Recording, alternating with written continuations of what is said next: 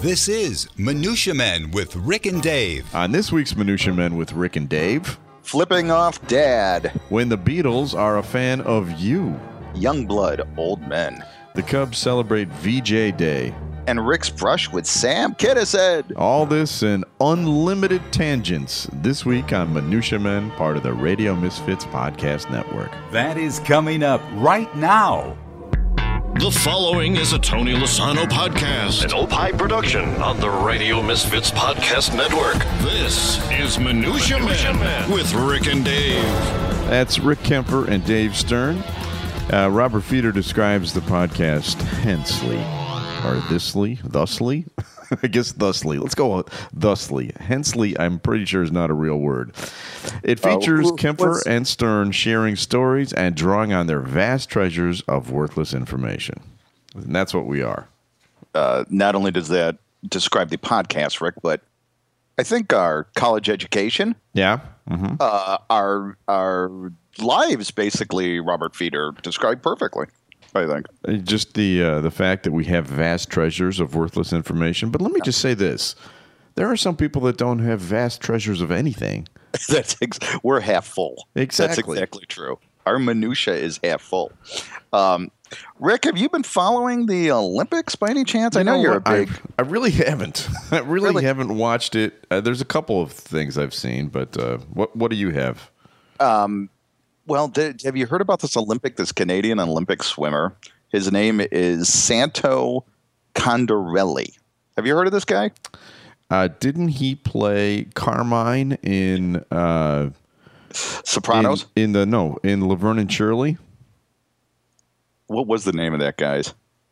Wasn't it Carmine? Well, Carmine was the Eddie Mecca. Well, Carmine was the boyfriend of Laverne? One of the two, yeah, absolutely. So it wasn't okay. So who is this swimmer? Okay, so what this guy does is before, you know how everybody has rituals before they go on a when they go on a meet or before they do a race. Sure. What do you think this man does before a race? Think of what athletes do before they the sign of the cross. He does the sign of the cross. That'd be my well, guess. And you would think, with his last name Italian, he could very well be Catholic, right? Yes, that was my thinking. Yes. Well, this gesture is very close to that. He flips his dad off in the stands before every race. You mean like, "Hi, Dad"? Hello, with a wave of his hand, or a wave of one finger? No, he's flipping the bird basically. To his father. To his father, right? Now, is this like a deep-seated anger, or no? It's a term of endearment to his father. Basically, his father told him when he was, I guess, Santo was a small kid, and he would always race against people that were bigger than him. And basically, his dad would tell him, "Hey, don't worry about them. Fuck them." And what he and basically, this was the way that reminded Santo before every race, fuck them. So he flips off the bird. Now, I love this story for a couple of reasons. You know how one, you got to swear, right? Exactly, which is fantastic. Yeah. Two, I like the fact that this is a Canadian swimmer, and I always thought that Canadians were too polite to flip off anybody. Yeah, that's true. So obviously that's not true. But I think what I like most about this story is I am, you know how you're inundated with these personal interest stories during the Olympics. Yes, exactly. You get the music swells underneath, and right, they've come from poverty. At every day their mother drove them to the skating rink or whatever. Yes, right. You lost a leg, or the sister's dead, or whatever. Uh-huh. These are the personal stories that I like to hear. You know what I'm saying? That is a good one. Yeah. So I am rooting for Santo Condorelli. I'm a huge Canadian swim fan right now. I am a huge fan of the German field hockey team, which features two great names. Somebody sent me this picture of two of the German stars of the field hockey team. One of them, his last name is Butt, B-U-T-T. Okay. Love him. And another one's last name is F-U-C-H-S. And they were standing right next to each other. But Fuchs. Let's say Fuchs. Oh, that is fantastic. That is fun. Do you remember the time that Eric, I think it was Eric, who was the pitcher for the Twins? Eric Milton? Yes, Eric Milton. Pitched against Mark Burley, and they stood next to each other, and it was Milton Burley. That's funny. Yeah, it's funny. Hey, while we were just talking, not that I don't listen to you, but I just had a thought. Maybe the middle finger in Canada is not a obscene gesture. You know how different gestures in different parts of the world, but I know the middle finger is a universal universal obscene gesture. But there are some gestures that are just specific to the countries. I know you want to go through some of them? Sure, because I know in Germany it's a thumb. You like flick the thumb at somebody. Flick the thumb. Right, thumbs up is bad. Yeah. But each of these have little names. This is a great graphic on okay, yeah, let's hear 'em. The wank. By the way, all of these gestures are obscene in England. It appears that every gesture on Earth is obscene in England, and it's followed by the word wanker. Well, this is the name of this gesture is called the wanker. Okay, so there you go. What would that be? Describe to me what the wanker. I'm guessing that your hand is jerking up and down. You are a obscene gesture savant. I am. Very nice. I know a few things. The V sign. What country is this? England also? Yeah. Well, it is obscene in England, Australia, and Ireland. Is it V for one of the streets that rhymes with Melvina?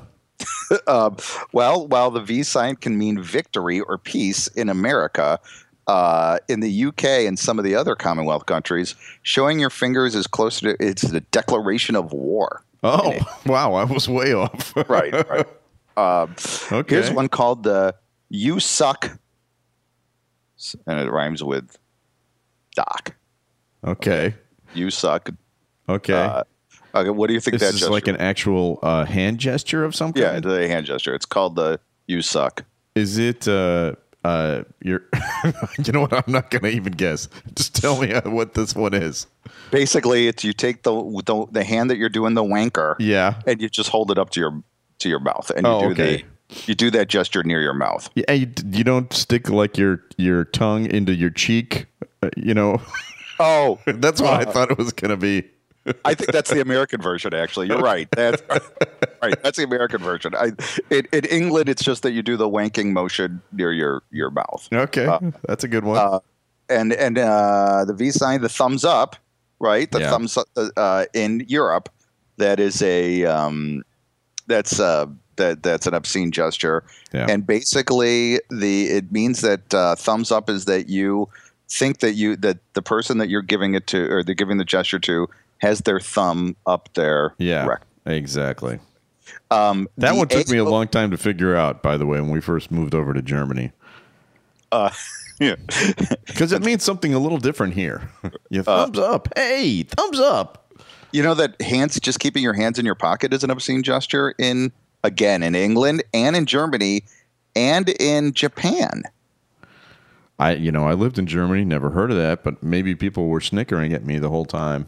It's a sign of rudeness, especially when you're talking to somebody. Okay. Now, if your hand's in your pocket and you're doing the wanking motion, what is that then? Here's something called the corna. How do you spell that? C-O-R-N-A. Okay.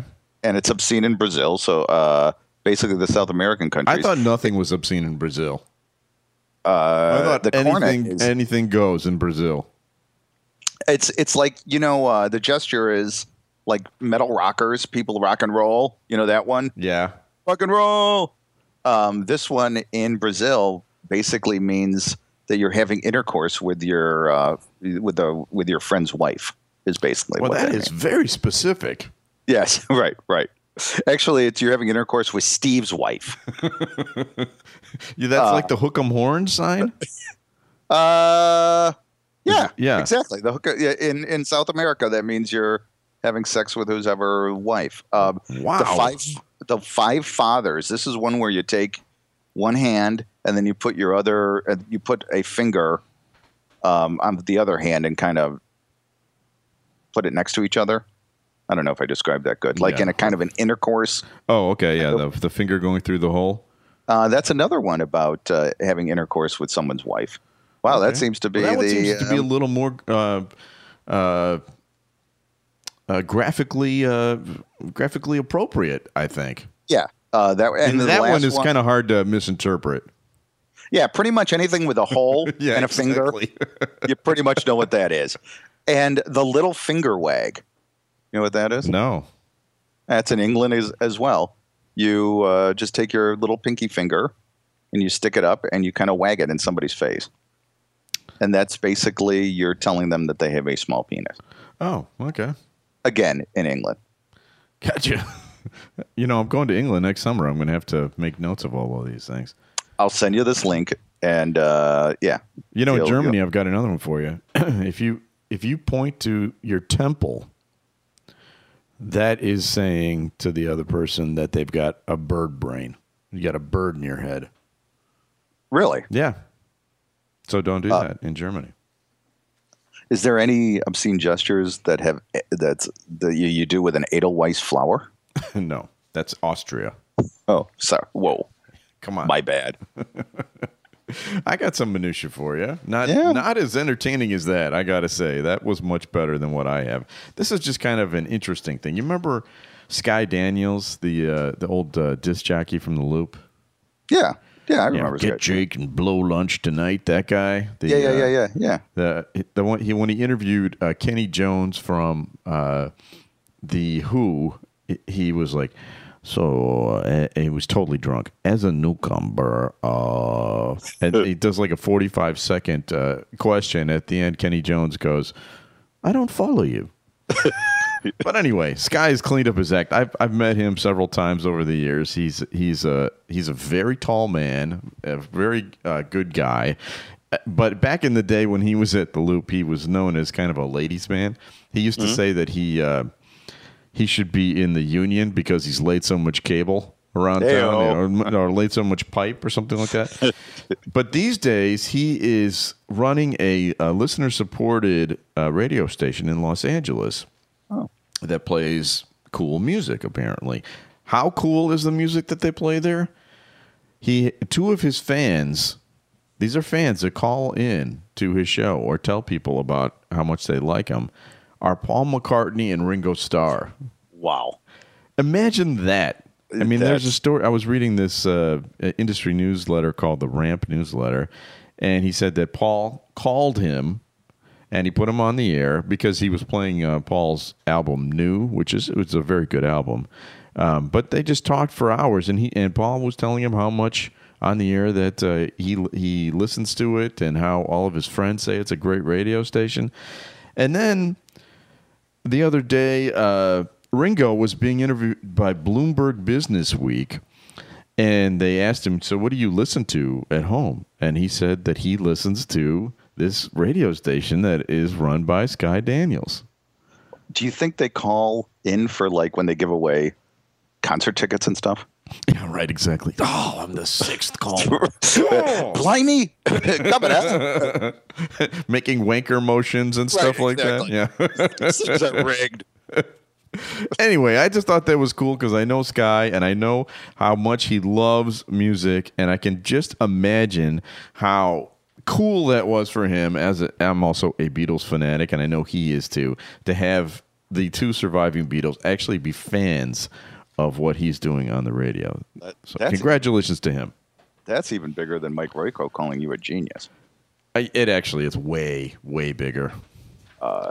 That's I wonder. Let's say Paul McCartney and Ringo Starr, big fans of Minutia Men. In fact, I'm sure they are. Oh, right, of course.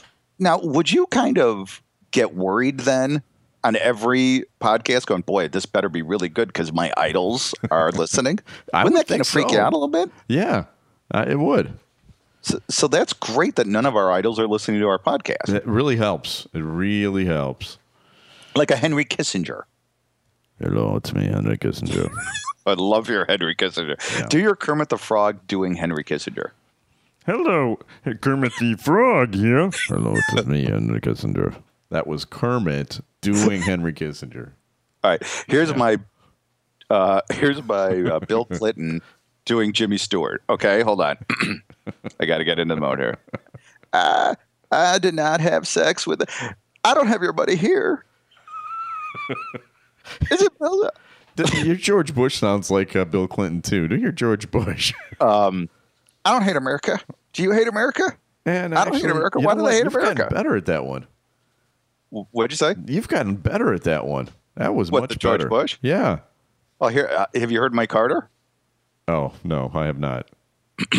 My name is Jimmy Carter. Wow, that's pretty good, isn't it? Yeah. Okay, this one's there. This is my Rutherford B. Hayes. Ready? Hey guys, what's going on? Hey dude. Yeah, prove to me that's not a good Rutherford B. Hayes. Okay, what other kind of minutia do you have for us this week? There's a new health fad. I know you're huge into health. Yes, I'm very, very big fan of health. Oh, well, that was Henry Kissinger, wasn't it? I can just slip into it whenever. Wow. Yeah. You got me off. Okay, so there's a new health fad, and basically what it is older people. And when I say older people, over 35, what they do is get blood transfusions from people that are younger. Okay, it's called parabiosis, and basically you go to like this clinic, and if you're feeling kind of 35ish or 40ish or 50ish, and you want to feel 22ish, you go and get a blood transfusion with people that are with younger blood. Now, I was thinking about young Rick and young Dave. Yeah. Okay, 21-year-old, 22-year. How screwed would those people be if they used our blood? I was just thinking that Keith Richards just sent them a memo saying, duh. Yeah. I've been doing this since 1977. Right. This is my move. Right. But no, I mean, think about anybody using any middle-aged guy using our blood from the when we were 20 would be like, so honey, how do you feel? You know what? I've lost all ambition. Yeah. I was also thinking that a friend of ours had a liver transplant. We don't need to say the name of the guy, but I was always thinking that they wouldn't want my liver. They'd take a look at my liver and they go, I don't think so. You're the first person in history that is worse off with a liver transplant than you had with the first liver. Okay, let's move on. Let's move on to Just One Bad Century because it's time. Time now for a collection of Cub geekness. This is Just One Bad Century with Rick and Dave. So big week in Cubs history, and actually big week in world history. This week in 1945, the second bomb was dropped on Japan, and the end of World War II, the final end, the VJ Day, took place. And I went back into the archives to check how the Cubs were doing that day because that's what most people do. Mm-hmm. And by the way, they were 31 games over 500, which is even better than this year's Cubs team, which is only 29 games over 500 after last night. And they were 5.5 games ahead of the second place Cardinals. But so the Cardinals are always in second place. They're always there. Cardinals always there. I hate the Cardinals. But anyway, I looked up the Tribune because I wanted to see how they reacted to the news in Chicago. And let me read you a little clip of it. It's kind of cool. Joyous bedlam loosed in city. Within minutes of the announcement, 10,000 persons jammed downtown sidewalks and streets. By 10 p.m., 500,000 had visited or tried to visit the area. They were noisy. They represented all ages and all classes. Elderly men and women were at numerous, as well as numerous bobby soxers. Thousands of sailors, soldiers, and Marines were there. Young women kissed them until their faces were smeared with lipstick. At State and Madison Streets, 20 sailors formed a line, grabbed pretty girls as they passed, kissed them, and passed them from one to another. It's like human trafficking. That sounds great. But that was the front page of the Chicago Tribune on this day in 1945. So actually, it's August 14th. So before our next podcast, I'll be celebrating the anniversary of a VJ Day, Victory in Japan. What did the Cubs play that day? No, everyone had the day off as the whole country celebrated. So there you go. So can you use your rain check then for the next game if you had bought tickets? I know it's no good when wars end. So that's in the little print. Yes, exactly. All right. Well, I coincidentally saw a story. God, I wish I would have had it before we went on the air. There's a guy that it was a story as your worst day of your life. And basically what this guy's life was, it was in 1969, and he got his draft notice to go to Vietnam the day the Cubs lost the pennant. That's bad. Yeah, that is bad. That is bad. And so we move on to another topic, and that is our last segment. A random name pulled out of Rick's bowl of brushes with celebrities. Mixture, collection, selection, assemblage, medley, assortment, variety. Time now for Celebrity Potpourri with Rick and Dave. So this is the segment where Dave reaches into the bowl of celebrity names, and the names have been written by me. These are names that I have met over the years, celebrities from my various different walks of life in the media. And Dave likes hearing the stories of my brushes with them. So pick a name, Dave. This is kind of weird that I'm picking this name because yesterday I was with Dobie Maxwell. We had a book signing for his book, Monkey in the Middle, and we actually talked about this comedian, Sam Kinison. Oh, what did Dobie have to say about him? That Dobie opened for Sam on one of his third or fourth big tours.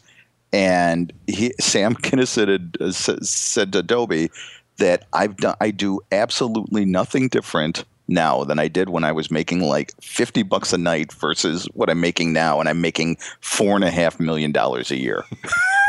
So he says absolutely nothing's different. I'm eating the same food. I'm telling the same jokes. I'm getting, I'm going to sleep at the same time. I'm waking up at the same time. I just happen to be making $4.5 million a year doing it. Oh my gosh. Well, Sam Kinison was a sweetheart.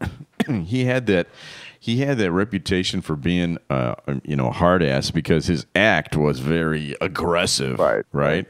And I think a lot of people today, a lot of kids today, don't even know who he is. Have no idea. His name has kind of just gone completely off the radar.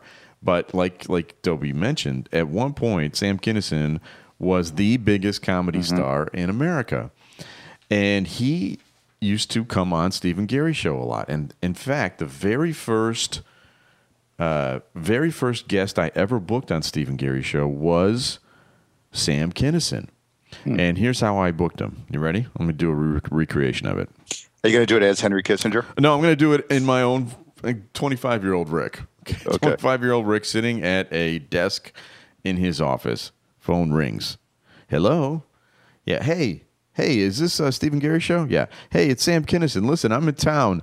I'll be there around 3:45 this afternoon. Is that cool? Yeah, sure. Mm-hmm. Okay, thanks. I hung up. Thank you. Thank you very much. Wow. Now, Sam had been on their show many times. I was new to the, I came in midstream here on the Steve and Gary experience. But Sam Kinison, I was very excited because I was a big fan. Now, what I didn't know about Sam is Sam was incredibly unreliable. Okay. He was going through some things, let's say, with various different substances. I think all comedians go through things all the time. Well, that's true. Isn't that?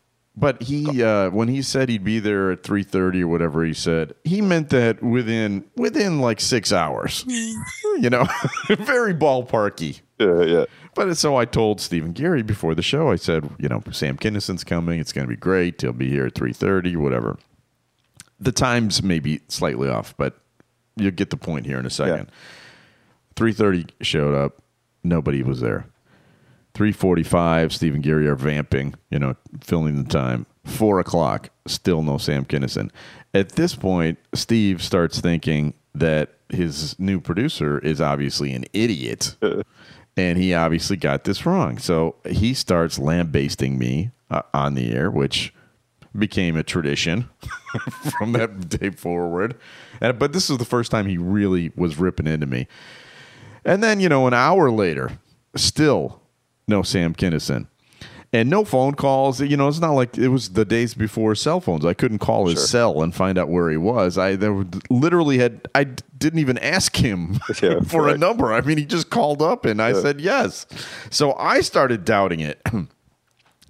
Then I wasn't paying attention to the door. And Sam was such a big star that when he walked in, the receptionist just let him in to the station. He walked right in. And he walked right into the Air studio because he had been on the show many times before. And he walks in there and goes, "Oh, I'm so fucking sorry. I can't fucking believe I did that. Fucking traffic and fucking." He threw about 40 F-bombs in the first 8 seconds. And I don't know if you know how the delay system works, but when you press the delay button, which, Steve did, it takes 5 to 10 seconds for it to kick back in again, because it's a delay that the way it works is it has to build up the space again, and so many of those got out on the air. Yeah. And then the one thing that I will also say for Sam is that he made a big point of telling Stephen Geary that he did in fact call and say what time he was going to be there, and that it was not my fault, and they should be nicer to me. Well, and they were for the rest of your career, weren't they? Right, and they never yelled at me again. Why didn't you just do what we did when we were in college and Boy George stood us up? To go in there and do a Sam Kinison impersonation. The difference between doing a show for an audience of 50 and 500,000 apparently is a little different. It's about 10,000 times. They both have fives in them. Okay. Whoa. Sorry of the suggestion. Sorry I made the suggestion. By the way, another old Loop buddy of mine is now part of the Radio Misfits podcast network, Pugs Moran. If you like Minutia Men, you'll love Pugs Moran live. He does random observations, thought-provoking commentary on social and current events. He gets into the politics stuff that Dave and I avoid here, but he knows what he's talking about. He also does celebrity interviews, including Kevin Matthews, which was on his first show. So you can download Pugs Moran live, but you can also, let's not forget, you can also download Minutia Men. Right, Dave? Yeah, you can on iTunes and Stitcher, and you don't have your notes, do you? Radio? No, was I supposed to do? Was I supposed to have something? What am I supposed to do it every time? Is my job somehow? Radio Shack. You could download it at Radio Shack and Tandy computers, right? Yeah, okay. Yeah, let's say that on the Commodore 64. Yeah, right. Atari. Yeah, you could get it on Atari. To find out more about Rick and Dave, you can check us out at eckhartspress.com, at chicagoauthorsolutions.com, and if you'd like to reach us, you can drop us a line at minutiamenpodcast@gmail.com, and also on Twitter. Dave is our Minutia Men guy on Twitter, and he is very active, he says. Right? Well, aren't you a follower? Yeah, I'm not really that interested. But you're not interested in our own Minutia feed? I know what's on there. I've noticed you're not clicking the little heart. You're not liking any of my tweets. Would you like me to? Would that make you feel better? You know what I have also noticed is you're not liking my Facebook posts. I could put a fantastic, brilliant Facebook post, and you're not liking them. How do you spell your last name again? Yeah. No, I think that we should get into it. Why are you not liking more of my Facebook posts? If I'm going to be honest, maybe I'm just not seeing them. I don't think that's true. I'd like to give special thanks to executive producer Tony Lasano with Opie Productions. We've been distributed by Ed Silla, the Radio Misfits Podcast Network. I like both of their stuff on Facebook all the time. You post a picture of Sean kicking a soccer ball, I'm liking it. You post a picture of you making sausage at the soccer club, I'm liking it. Okay, all right. I'll dial it up. I'm dialing it up. That's what I'm looking for. Okay. That's what I'm looking for. All right. You can tune in again next week. No, there's no next week. For another episode of Minutia Man. The proceeding was a presentation of the Radio Misfits Podcast Network. Find our other great shows on iTunes, Stitcher Radio, and at RadioMisfits.com. Thank you. Thank you. Thank you. This has been a presentation of Opie Productions. Tony, can you shut up? Ready, Set, Vet with Andy Lurie. In Fear and Loathing in Las Vegas, Hunter Thompson refers to a moment when he was begging his buddy to throw the radio into the bathtub with him when it hit the peak moment at the end of the song White Rabbit by Jefferson Airplane. He's like, I want to die, and that's when I want to go out at that peak moment, so throw the radio in.